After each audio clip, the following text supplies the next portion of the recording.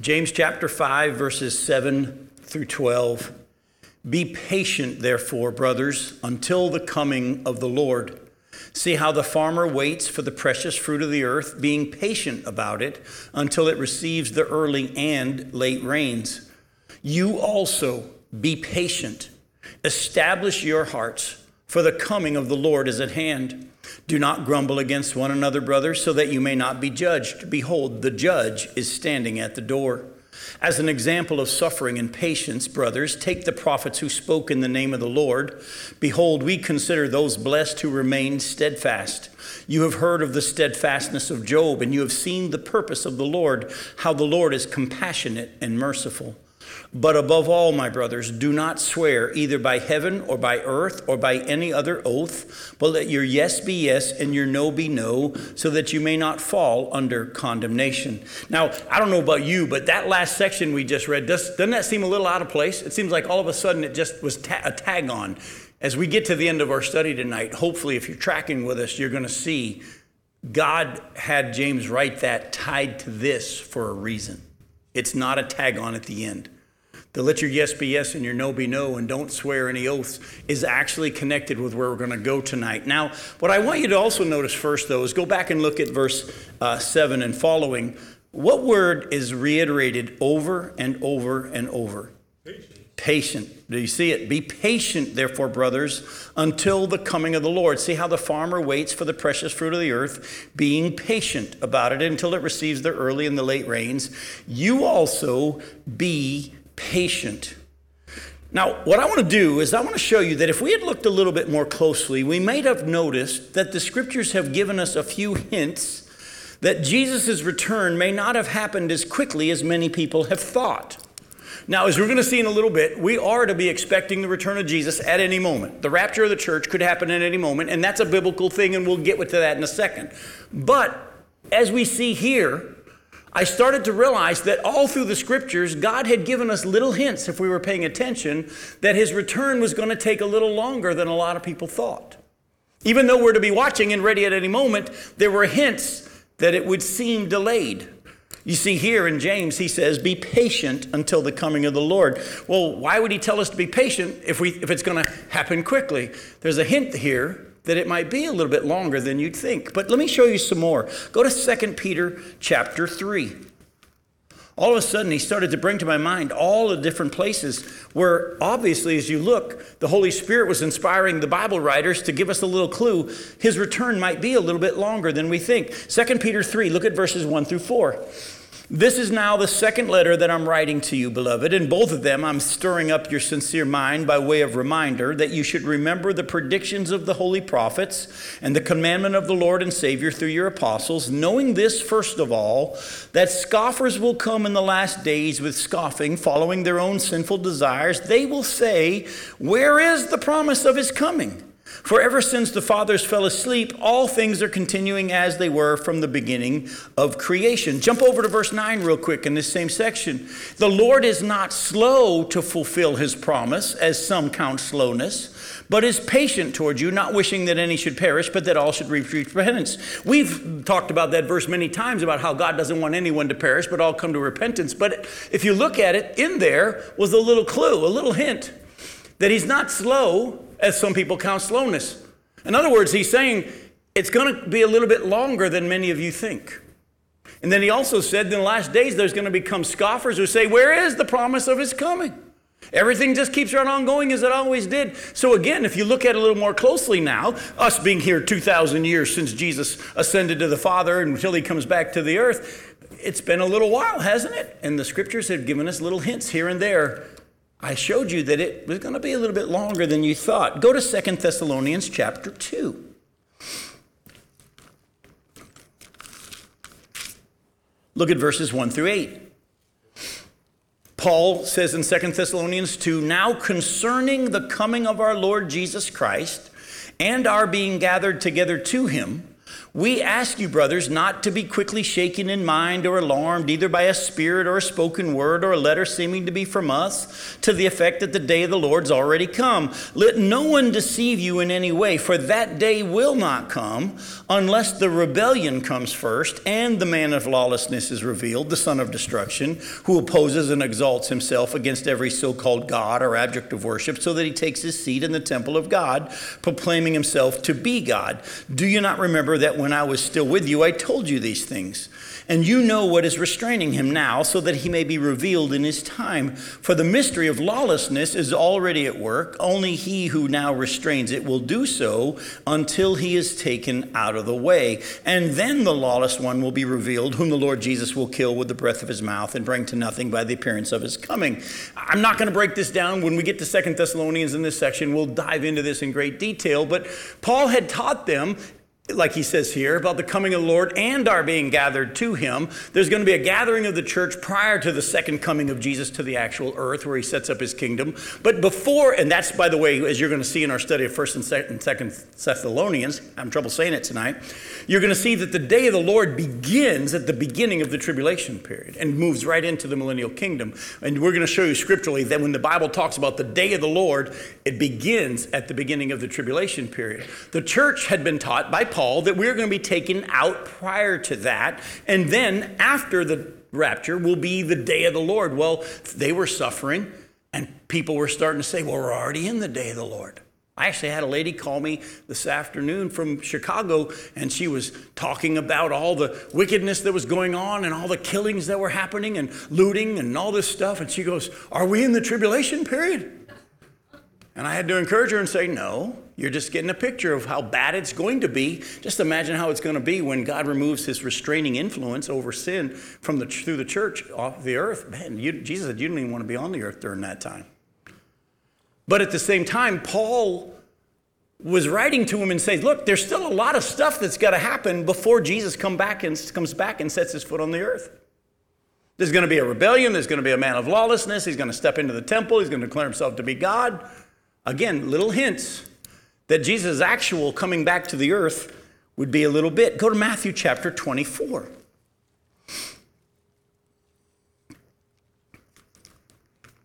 Look at verses 48 through 51.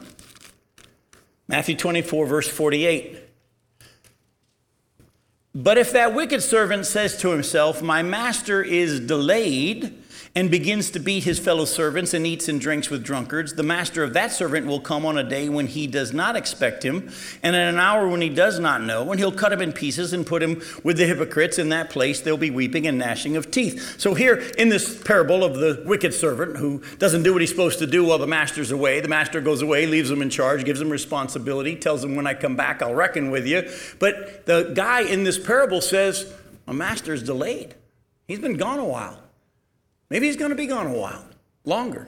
And so there's a little hint that Jesus' return might be a little bit longer. Go to chapter 25. Look at verses 1 through 13. Then the kingdom of heaven will be like 10 virgins who took their lamps and went to meet the bridegroom. 5 of them were foolish and 5 were wise. For when the foolish took their lamps, they took no oil with them, but the wise took flasks of oil with their lamps. Now, as the bridegroom was what?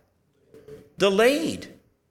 They all became drowsy and slept. But at midnight there was a cry, here is the bridegroom, come out to meet him. Then all those virgins rose and trimmed their lamps. And the foolish said to the wise, give us some of your oil, for our lamps are going out. But the wise answered, saying, since there will be not enough for us and for you, go rather to the dealers and buy for yourselves. And while they were going out to buy, the bridegroom came, and those who were ready went in with him to the marriage feast, and the door was shut. Now afterward the other virgins came also, saying, Lord, Lord, open to us. But he answered, truly I say to you, I don't know you. Watch therefore, for you know neither the day nor the hour. So here we see a mixture of the two. You're to be watching because you don't know when it's going to happen. It could happen at any moment, yet he was delayed. Go to chapter 25, verses 14 through 19. For it will be like a man going on a journey who called his servants and entrusted to them his property. To one he gave 5 talents, to another 2, to another 1, to each according to his ability. Then he went away, and he who had received the 5 talents went at once and traded with them, and he made 5 talents more. So also he who had the 2 talents made 2 talents more. But he who had received the 1 talent went and dug in the ground and hid his master's money. Now after a short time, is that what the story says? After a what? After a long time, the master of those servants came and settled accounts with him. Again, we've kind of missed it. In our excitement, in the fact that we are to be watching for Jesus' return, and there's nothing biblically that has to happen prior to the rapture of the church. It could happen at any moment, and you don't know the day or the hour.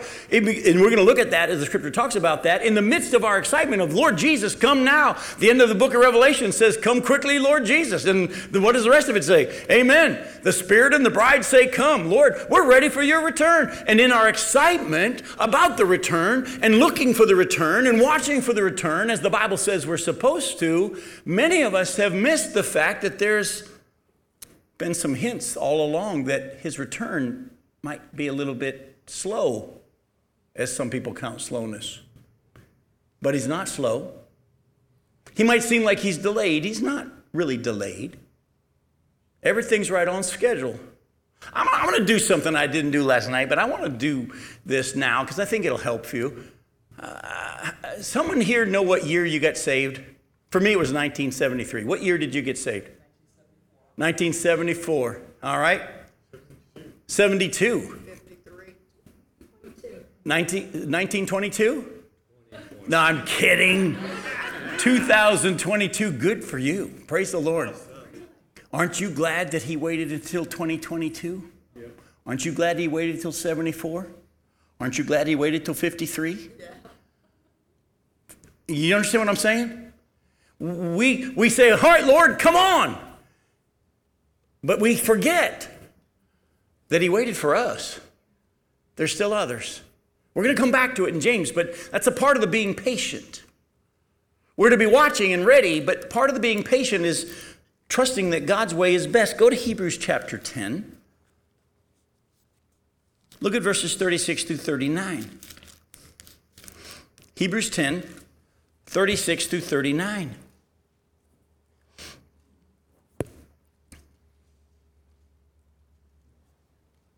For you have need of endurance. By the way, do you need endurance on a sprint or endurance on a long race? Long race. You have need of endurance so that when you have done the will of God, you may receive what is promised. For yet a little while, and the coming one will come and will not delay. But my righteous one shall live by faith. And if he shrinks back, my soul has no pleasure in him. But we are not of those who shrink back and are destroyed, but of those who have faith and preserve their souls. So I'm going to ask you a question. Seeing here clearly, and there's others, but that's enough for us to get an idea, that the scriptures have kind of had hints there all along that his return would seem long. After a long time, he comes back. Were the early Christians, the first century Christians, wrong for thinking that Jesus' return could happen in their lifetime? No. Remember, Paul himself said in 1 Corinthians 15, talking about the rapture, we who are alive will be caught up. We'll all be changed. He expected it in his lifetime, and he was teaching them to expect it in their lifetime. That's why he had a right to the church in Thessalonica, because people are saying, well, we're already in the day of the Lord. We must have missed the rapture. Or maybe Paul's not right about this pre-tribulational rapture thing. And he had to say, don't be shaken in mind to put some letter that might seem to have come from us or from some spirit saying this or that. And I want you to understand, folks, that the Bible says very clearly, and I'm going to show you a couple of places, that they were not wrong to expect it at any moment. Let me show you what I mean. Go to Matthew 24 again. Matthew 24, 42 through 44.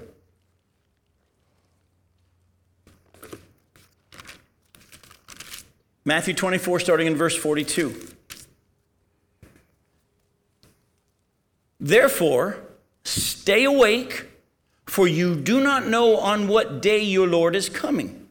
But know this, that if the master of the house had known what part of the night the thief was coming, he would have stayed awake and would not have let his house be broken into. Therefore, you also must be ready, for the Son of Man is coming at an hour you do not expect. I think it's pretty clear in here that that means from this moment that you hear these words, be ready. You don't know when. Be ready, though. Not, well, you can start getting ready in about 5 years. No, be ready now. Go to Matthew 25. Look at verses 11 through 13. In Matthew 25, verse 11, it says, afterward, the other virgins came also, saying, Lord, Lord, open to us. But he answered, truly I say to you, I do not know you. Watch therefore, for you know neither the day nor the hour. Now, the wise virgins were prepared for a long time, but they also had the Spirit. Those who didn't have the Spirit weren't ready. But he also says, watch, be ready and looking. Go to 1 Thessalonians chapter 5. By the way, are we starting to see 1 Thessalonians a lot? I started to realize what God was starting to show me as I was doing this study and next week's. 1 Thessalonians 5, look at verses 1 through 11. Now concerning the times and the seasons, brothers, you have no need to have anything written to you. Now, why would we not have anything need to be written to us about the times and the seasons?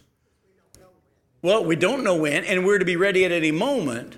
Now, there are things that we need, if you're going to be taught about the actual return of Jesus to the earth, there's going to be a 7-year period, there's going to be a temple rebuilt, there's going to be all that stuff. There's going to be times and seasons, and the Bible actually gives us how many days.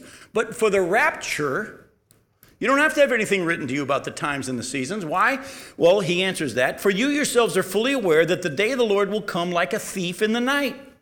While people are saying there's peace and security, then sudden destruction will come upon them as labor pains have come upon a pregnant woman. By the way, Jesus described the tribulation period as a time of a woman in labor.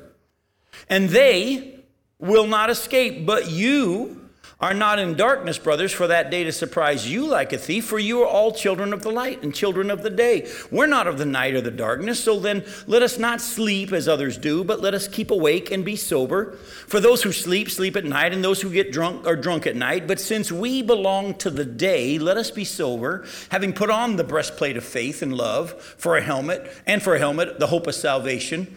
For God has not destined us for wrath, but to obtain salvation through our Lord Jesus Christ, who died for us, so that whether we're awake or asleep, we might live with him. Therefore, encourage one another and build one another up, just as you are doing. Go to Romans 13. And as you're going to Romans 13, look at verses 11, and we go to verses 11 through 14. Remember, this was written to the first century Christians.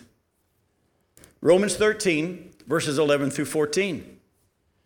Besides this, Paul says, you know the time, that the hour has come for you to wake from sleep, for salvation is nearer to us now than when we first believed.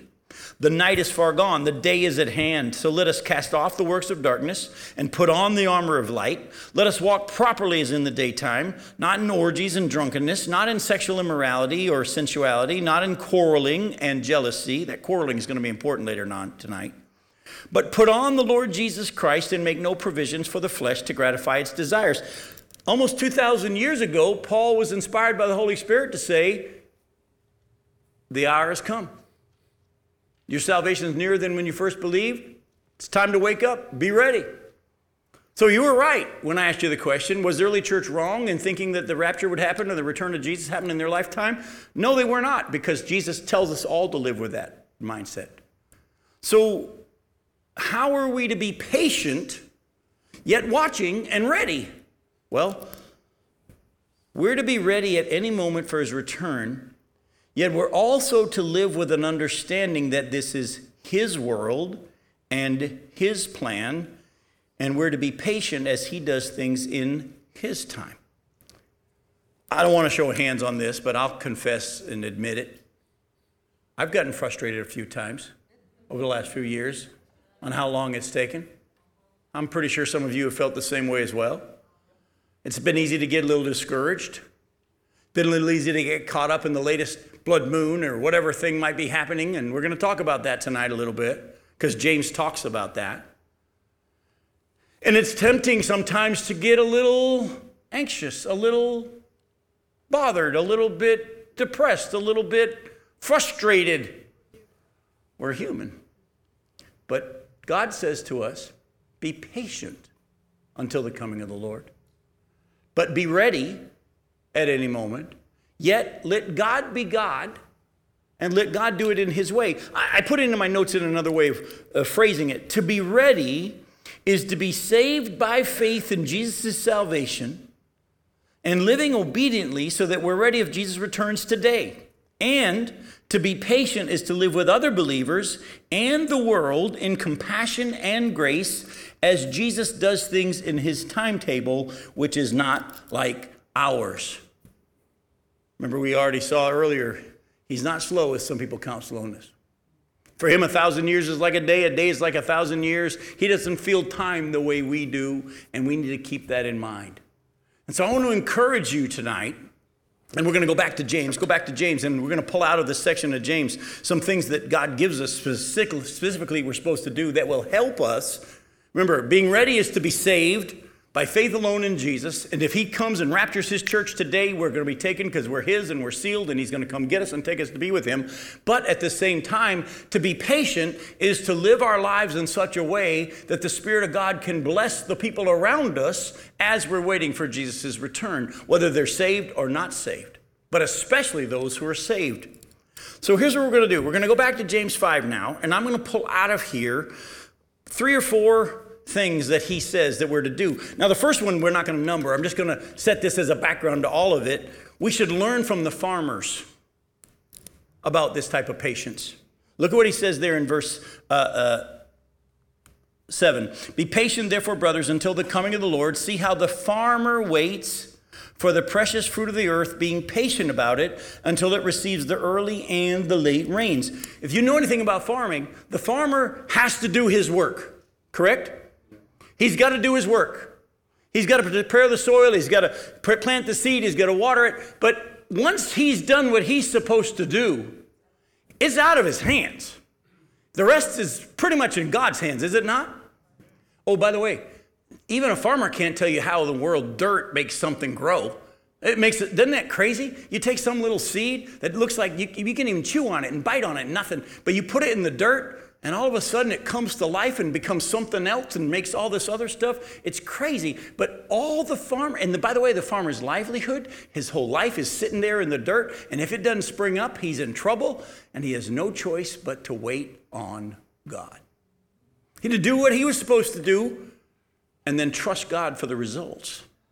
So let's keep that in mind as we look at the things that James tells us that we're to do. The first one is in verse 8. You also be patient. Establish your hearts, for the coming of the Lord is at hand. Number one is this. We're to establish our hearts. Folks, before you can act properly toward those around you, you must first make sure that you are ready for Jesus to return yourself, and let him encourage you so that you can encourage others who are waiting for his return. In other words, if we're to be, and I'm going to show you scriptures that talk about this, if we're to be encouraging each other to be ready for the return of the Lord and be patient until the return of the Lord, you have to have that encouragement and patience within you already. And so the first thing we're to do is to establish our hearts. Actually, when Peter was writing to the elders in the church there in 1 Peter chapter 5, he says this to them. He says, keep watch over yourselves and the flock of God which is under your care. A true pastor cannot care for the church until he's cared for his own soul first and fed his own soul. And too many people in churches today are more concerned about the pastor feeding them than they are about him feeding himself. Folks, you would be amazed at how many times over the years when I was a pastor of a church and would be in my office, and I always, every church I've ever been in, if the door didn't have a window, I took the door off the hinges. The very first day that I became pastor, I took the door off the hinges, and I found a man that had carpentry skills, and I'd say, please put a big window in this door, because there's going to be times I'm going to be in here counseling with somebody, and I want everybody to be able to see in what's going on, so I'll be above reproach. But now that is a good thing and protect me from people accusing me of things that weren't true, but it was also bad in the fact that whenever you walked by, you could see in my office whether I was there. And also, sometimes I'd be in there praying, and you would be amazed how many people came in and said, oh, good, you're not doing anything. You got a minute? The early pastors, if you will, in Acts chapter 6 were wise enough to say, look, you choose 7 men from among you full of the Spirit and wisdom to take care of this waiting on tables thing. We're going to stick to ministry of the word and prayer. And as much as pastors need to feed themselves before they can feed the flock, you can't be an encouragement to anybody else until you establish your heart. That you are ready for the return. You know you're at peace with him. You know you're saved. And you also know that this God who's in control of the timing of his return is got it under control and everything he does is good. And until you get there, you can't encourage anybody with it. So you got to get there yourself. Then go to 1 Thessalonians. That's an interesting book. Let's try that one. Go to 1 Thessalonians chapter 4. Then you can encourage others. 1 Thessalonians 4. This is the section that Glenn and Betty want us to be in when we're studying Thessalonians when the rapture happens. We were talking about this earlier tonight. But that means that Glenn and Betty are rooting for the rapture not to happen for at least 3 or 4 months. So go to 1 Thessalonians 4. Look at verses 13 through 18. But we don't want you to be uninformed, brothers, about those who are asleep. That means those Christians who have died. That you may not grieve as others do who have no hope. For since we believe that Jesus died and rose again, even so, through Jesus, God will bring with him those who have fallen asleep. For this we declare to you by a word from the Lord, that we who are alive, there it is again, who are left until the coming of the Lord, will not precede those who have fallen asleep. For the Lord himself will descend from heaven with a cry of command and with the voice of an archangel and with the sound of the trumpet of God. And the dead in Christ will rise first. Then we who are alive, who are left, will be caught up together with them in the clouds to meet the Lord in the air. And so we will always be with the Lord. Therefore, encourage one another with these words. By the way, Paul couldn't encourage us with these words if he didn't know these truths himself. Do you understand? See, a lot of us say, well, it's going to be all right. Well, how do you know? Well, I just feel it's going to be all right. Huh? You can't encourage anybody unless you encourage them with what God has said.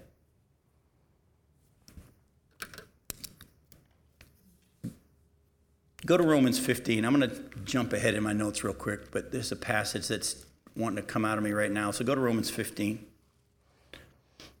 Look at verses 4 through 7. For whatever was written in former days was written for our instruction, that through endurance and through the encouragement of what? The Scriptures, we might have hope. Now may the God of endurance and encouragement grant you to live in such harmony with one another in accord with Christ Jesus, that together you may with one voice glorify the God and the Father of our Lord Jesus Christ. Therefore welcome one another as Christ has welcomed you for the glory of God. What was written in the Scriptures was written for our endurance and for our encouragement. And how we encourage people is that we encourage them with what God has said. Again, that's going to be important at the very end of our study. And if you don't know what God has said, you can't encourage them. If you were to go to 1 Samuel, I think it's chapter 15, around verse 23, David is running from Saul and he's hiding in this area in a cave and he's kind of down. And Jonathan comes and finds him, and the Bible tells us that he encouraged him and strengthened him in the Lord. And this is what Jonathan said to David. Everything God said is going to still happen, even though it doesn't look like it. God's already had you anointed as the next king of Israel, and you will be king, and I will be second in command. I will not be over you. You will be king. Did you catch that? He encouraged him with what God has said. See, because at that time, it didn't look like he was going to be king, even though he had been anointed. But Saul had been trying to kill him so much, and he kept getting closer and closer and closer. And David got a little discouraged. And maybe some of you even have had a few thoughts of, where is this rapture? Maybe the church won't be taken out prior to.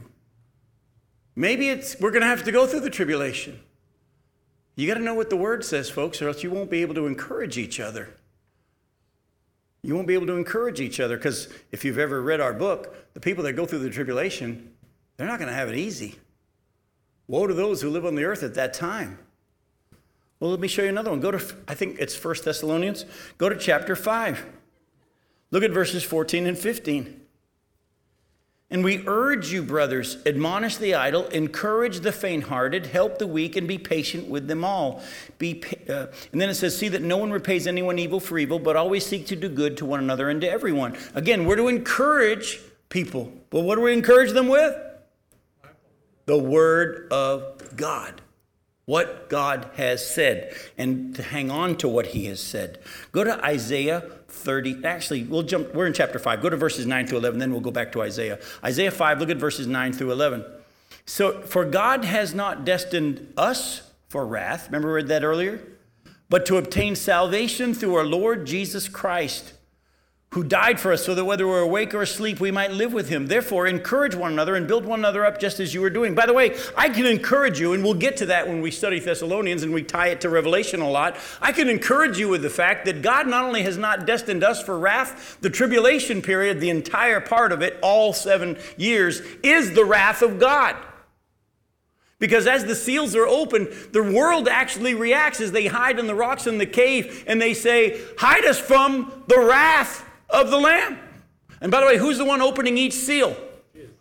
Jesus, the Lamb. Oh, people say, well, the first 3.5 years, that's the wrath of man and Satan, and the second half is the wrath of God. No, it's the whole thing is the wrath of God.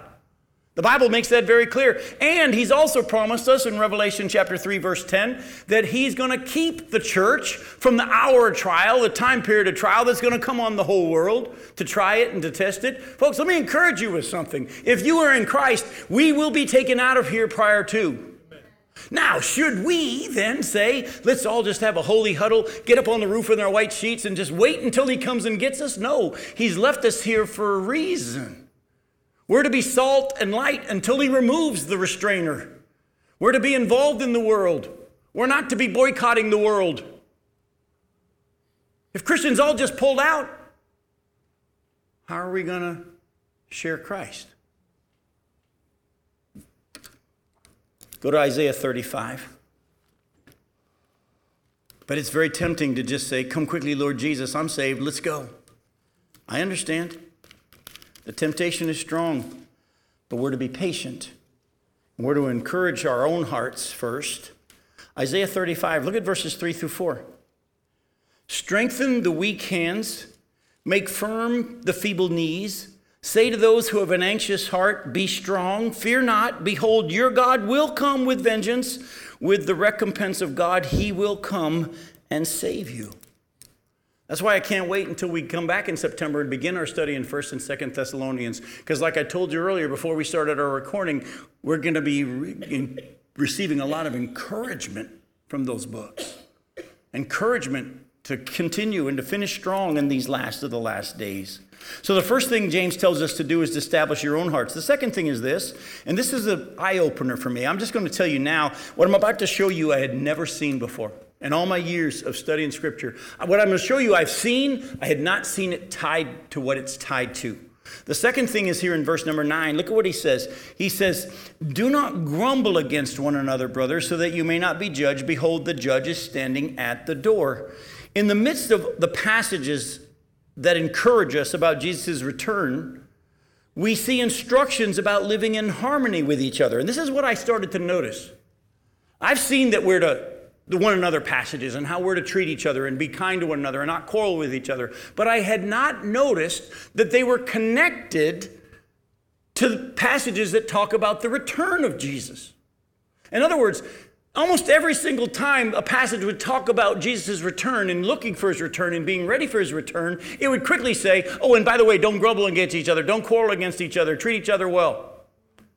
It was an eye-opener to me. Why, in these passages that talk about being ready for his return and looking for his return, does he quickly say, oh, and don't be mean to each other in the process? Well, let's take a look at a few of them. Go to Galatians chapter 6. Look at verses 9 and 10.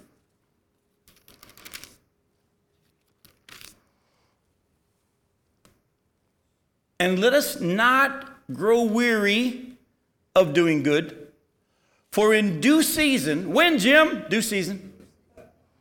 We will reap if we don't give up. We have a need of endurance, remember?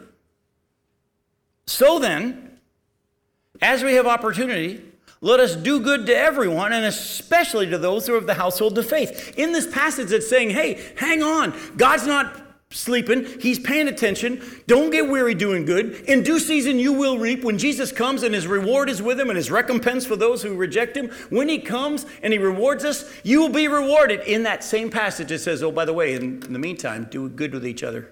and especially those who are in church. Go to 1 Thessalonians 5. Look at verse 11. I think you're starting to see there, Janie, how God started to show me what book we're supposed to do next. 1 Thessalonians chapter 5. Look at verse 11.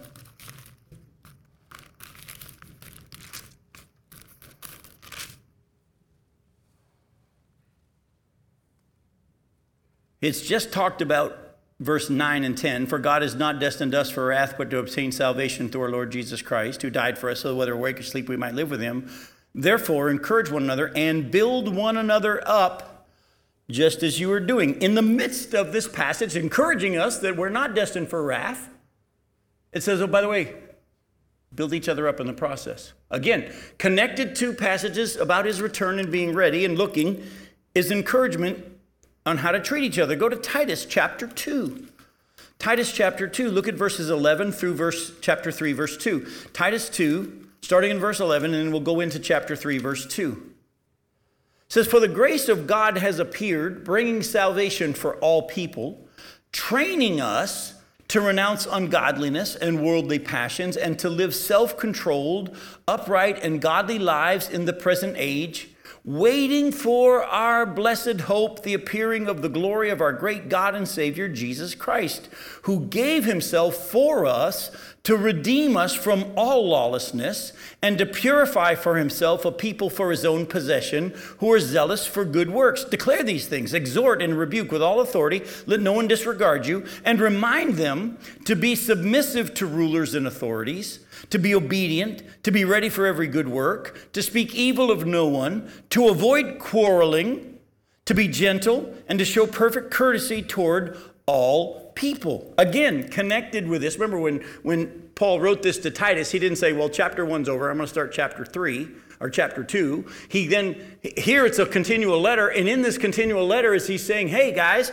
we're to be watching for Jesus' return, ready for the blessed hope, and in the meantime, here's how you act toward the world, and here's how you act toward each other. Stop grumbling against one another, stop quarreling against one another, build each other up. So here's what we're going to do. I'm going to ask you, have you ever wondered why we see things like not grumbling, not quarreling, tied to waiting for Jesus' return? And as I sat in my office and just kind of meditated on it and said, Lord, why? Why almost inextricably are they tied together? He began to open my eyes. We live in a time in which things are getting worse, are they not? And it gets harder and harder to live here, doesn't it? And our frustration with what's going on in the globe begin to increase, do they not? To the point that many of us have probably stopped watching the news because it ain't doing us any good. Well, let me say this to you. God also knew that as things got worse and as our anxiety and our frustration and whatever would increase, the temptation would be to take out some of those frustrations on the people around us, including our brothers and sisters in Christ. Have we not seen it a little bit with how the church reacted toward each other during COVID? The church started to go after each other, didn't it? If you really love people, you'd wear a mask. Well, if you understood the freedom we have in Christ, you wouldn't wear a mask. And all of a sudden, in our frustration with what's going on, as we see things get worse and worse, we have this problem we've been looking at where we all want to be God still. And that desire to be God had manifested itself where we're being angry at the world and we just want God to come and wipe everybody out. And on top of that, we started judging our brothers and sisters as to whether or not they're living righteously according to our definition. And God said, I know that temptation is going to be there. Don't grumble against each other because the true judge is at the door. The one who really knows is at the door. And as we've already looked at, who are you to judge the servant of another? To his own master he stands or falls, and the Lord is able to make him stand. In other words, God says, if I want someone to wear a mask, that's fine. And if I want someone else not to wear a mask, that's fine too, and that's none of your business. We need to be reminded of this. We need to establish our hearts. We need to make sure that we're ready for Jesus' return and that we're being patient and that we're not taking out our frustrations on the people around us. We're all going to have differing views on how we should be living in this wicked world, in which each of us thinks should be our focus. And we'll want everybody else to see it the way we do. Boycott or no boycott. Did you ever notice, by the way, that God chose of his 12 apostles, one of them who was a tax collector and one of them who was a zealot? If you don't know what I'm talking about, the tax collectors were Jews who worked for Rome collecting taxes. The zealots were Jews who hated anybody that worked for Rome. And the zealots would kill anyone and thought they were righteous to do so, kill anyone that worked for Rome who was a Jew. And God picked 12 apostles, and 2 of them were Matthew the tax collector and Simon the zealot. And I'm really sure that when he sent them out 2 by 2, he paired those 2 up. Go to Titus chapter 3. Let's keep reading verses 1 through 11. Remind them to be submissive to rulers and authorities, to be obedient, to be ready for every good work, to speak evil of no one. But what about the people that we know we're right about them? No, to speak evil of no one, to avoid quarreling, to be gentle, and to show perfect courtesy toward all people. For we ourselves were once foolish, disobedient, led astray, slaves to various passions and pleasures, passing our days in malice and envy, hated by others and hating one another. But when the goodness and the loving kindness of God our Savior appeared, he saved us, not because of works done by us in righteousness, but according to his own mercy, by the washing of regeneration and renewal of the Holy Spirit, whom he poured out on us richly through Jesus Christ our Savior, so that being justified by his grace, we might become heirs according to the hope of eternal life. Now the saying is trustworthy, and I want you to insist on these things, that those who have believed in God may be careful to devote themselves to good works, not other people's good works, their own. These things are excellent and profitable for people. But avoid foolish controversies, genealogies, dissensions, quarrels about the law, for they're unprofitable and worthless. As for the person who stirs up division, after warning him once and then twice, have nothing more to do with him, knowing that such a person is warped and sinful, he's self-condemned. And folks, as we get closer to the return of Jesus, more and more of those kind of people, I'm going to say quote-unquote Christians, are going to keep popping up.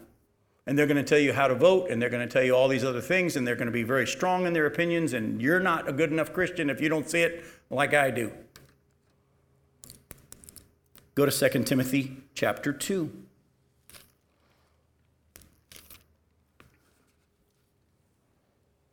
You then, my child, be strengthened by the grace that is in Christ Jesus, and what you have heard from me in the presence of many witnesses, entrust to faithful men who will be able to teach others also. Share in suffering as a good soldier of Christ Jesus. No soldier gets entangled in civilian pursuits, since his aim is to please the one who enlisted him. An athlete's not crowned unless he competes according to the rules. It's the hard-working farmer who ought to have the first share of the crops. Think over what I say, for the Lord will give you understanding in everything. Let me stop real quick. Isn't that amazing? Paul tells Timothy 3 things. He says, look, a good soldier doesn't get entangled in civilian pursuits because his aim is to please the one who enlisted him. In other words, you just get involved with what it is that your master's told you to do.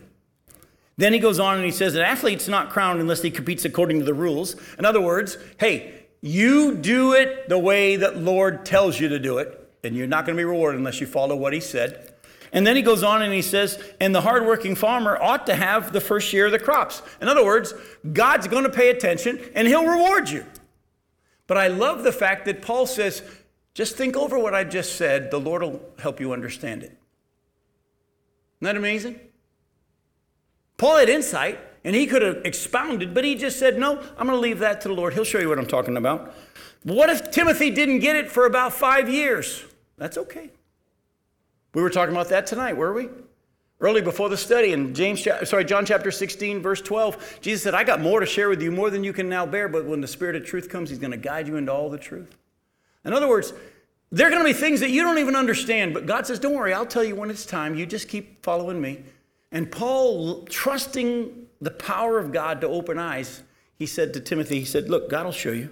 Now, for the sake of time, we're going to keep moving, so don't I'm not going to keep reading, but if you were to keep going on all the way to verse 26, he ends up with verses 22 and following. So flee youthful passions, pursue righteousness, faith, love, and peace, along with those who call on the Lord from a pure heart. Have nothing to do with foolish and ignorant controversies. You know they breed quarrels. And the Lord's servant must not be quarrelsome, but kind to everyone, able to teach, patiently enduring evil, correcting his opponents with gentleness. God may perhaps grant them repentance and leading to a knowledge of truth, and they may come to their senses and escape from the snare of the devil after being captured by him to do his will. I've had people over the years come up and say, Jim, should I be stockpiling? What about guns? And I will answer the same every time. What's God telling you to do? Oh, and by the way, don't assume that what God's telling you is what he's telling the person next to you in the pew. But don't you think? Try to keep from going down that road. My thinking usually gets me in trouble. Notice how as Paul gives instructions on how to live in these last days, he leaves specific understanding to God, and he continually reminds them to avoid controversies and quarreling. Why do we avoid grumbling against each other? I've already said it, because the true judge, Jesus, is at the door. There's a third thing. Go back to James chapter 5. Look at verses 10 and 11. He says that we're to learn from the prophets and Job. As an example of suffering and patience, brothers, take the prophets who spoke in the name of the Lord. Behold, we consider those blessed who remain steadfast. You've also heard of the steadfastness of Job, and you've seen the purpose of the Lord, how the Lord is compassionate and merciful. If you go back and you look at the prophets, you'll realize they had to put up with a lot of people mocking them and saying, you keep saying all this stuff's going to happen, but we don't see it. You keep saying God's going to judge us, but he ain't judged us yet. You keep saying the Babylonians are coming, but we don't see them now.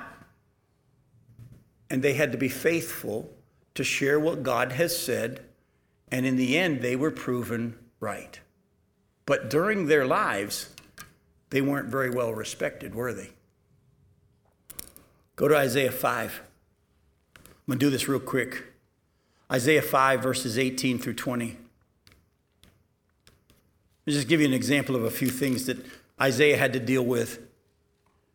Woe to those who draw iniquity with cords of falsehood, who draw sin as with cart ropes, who say, let him be quick, let him speed his work that we may see it. Let the counsel of the Holy One of Israel draw near, and let it come that we may know it. Woe to those who call evil good and good evil, who put darkness for light and light for darkness, who put bitter for sweet and sweet for bitter. Woe to those who keep saying, well, when's God going to do something? Go to Jeremiah 17, verses 14 through 18. Jeremiah 17, verses 14 through 18. Jeremiah is saying, Lord, heal me, and I shall be healed. Save me, and I shall be saved, for you're my praise. Behold, they say to me, where's the word of the Lord? Let it come.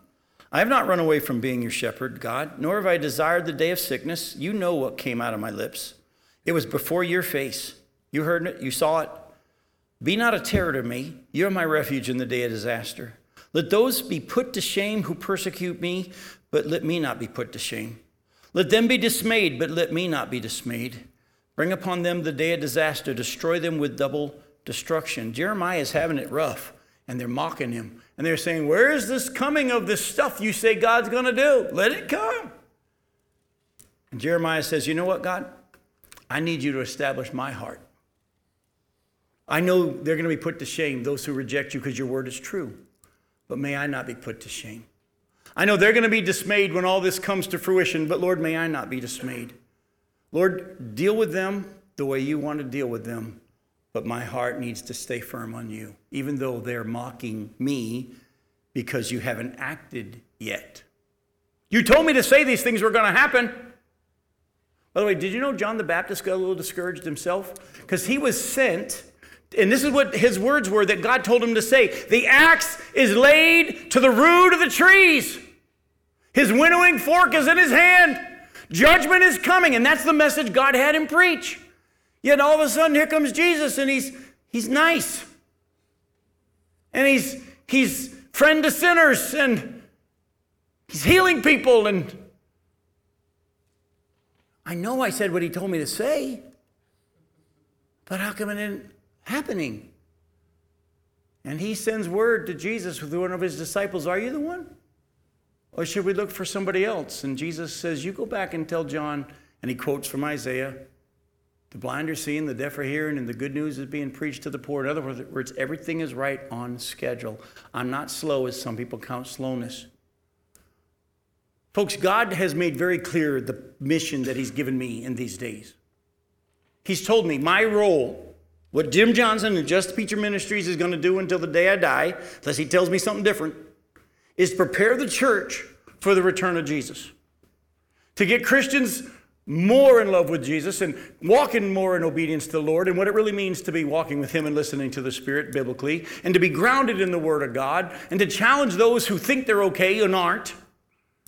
And I know the mission that he's given me, but let me tell you, it's not easy in this day and age, especially as a lot of Christian churches say, I'm not even sure Jim's theology is correct.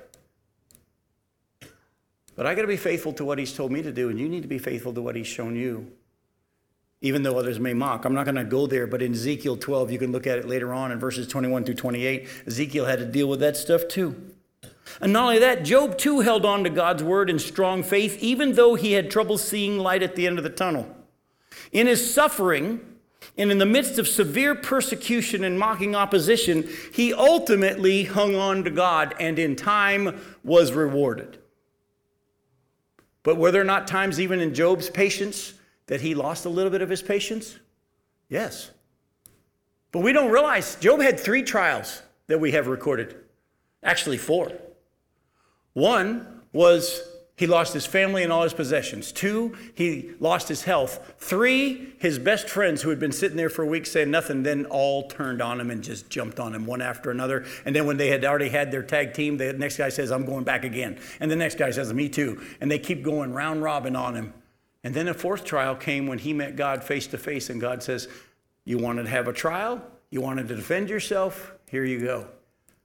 But you know what? In the end, he was proven righteous, and he was richly rewarded. This is what God's word says to us through James tonight. Establish your heart. Don't waste your time thinking about other people and what they're doing or should be doing in these days, and learn from the prophets and Job. We talk now about Jeremiah and Isaiah and Ezekiel, don't we? Pretty well. And so will they you one day, if you're faithful. The last thing, though, is go back to chapter 5, verse 12 of James. Again, when I was reading this, I'm like, this just seems out of place. But above all, my brothers, so when he says, but above all, it has to be connected to what we just saw, right? It has to be.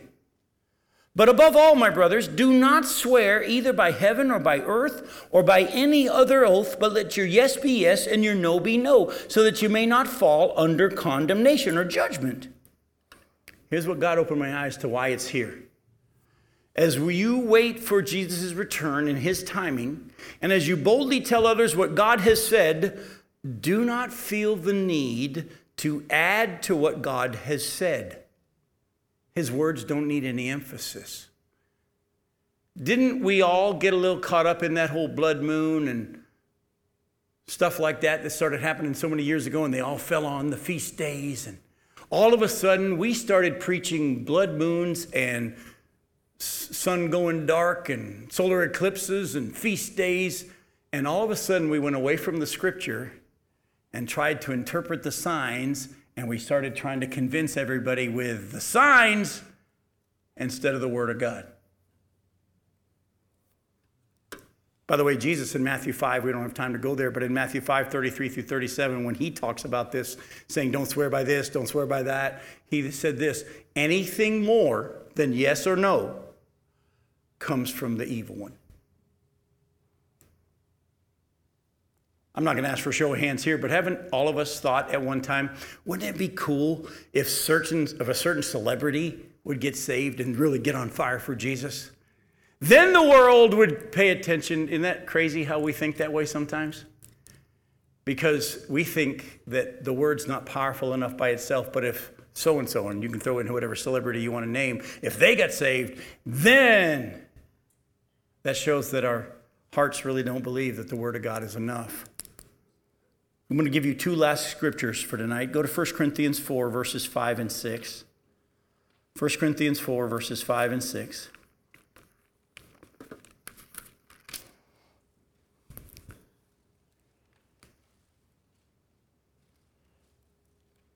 Therefore, do not pronounce judgment before the time, before the Lord comes, who will bring to light the things now hidden in darkness and will disclose the purposes of the heart. Then each one will receive his commendation from God. Now, Paul says, I've applied all these things to myself and to Apollos for your benefit, brothers, that you may learn by us not to go beyond what is written, that none of you may be puffed up in favor of one against another. Don't go beyond what's written. And a lot of times people will come up and they'll say, Jim, what about this? What about that? And I'll say, what does the Word say? Yeah, but this just happened. But what does the Word say? And that's my job, is to keep bringing you back to the Word. And just hold on to the Word. Because it's very tempting to look at the latest thing and try to read the Bible in the newspaper at the same time and try to just know what the Word has said. Ken Ham does a great job of that with his answers in Genesis. I've seen videos of him, and he'll put up a big picture of a Tyrannosaurus Rex. And by the way, dinosaurs did exist on the earth. And he'll put a picture of Tyrannosaurus Rex on the screen, and he'll say, look at his teeth. Was he a vegetarian or a meat eater? And everybody goes, meat eater, because of those teeth. And he says, the scripture said that the dinosaurs all ate only vegetables and grass. It wasn't until after the flood, and the dinosaurs were all destroyed in the flood. It wasn't until after the flood that animals started even eating meat. But what you've done is you've just taken what we know now or what people have said, and you've built your belief on that instead of what the Word of God says. I'm going to leave you with a serious warning. Go to Revelation 22. Revelation 22, verses 18 through 20. I warn everyone who hears the words of the prophecy of this book. If anyone adds to them, God will add to him the plagues described in this book. I don't think you want that. And if anyone takes away from the words of this book, and by the way, you do that when you say, well, it doesn't really mean that. That isn't going to really happen. That's just symbolic. Anyone takes away from the words of this book, of this prophecy, God will take away his share in the tree of life and in the holy city, which are described in this book. Sounds like it's pretty serious that we just stick with what's written, isn't it? He who testifies to these things says, surely I'm coming soon. Well, what does soon mean, Lord? Be patient. Amen. Come, Lord Jesus.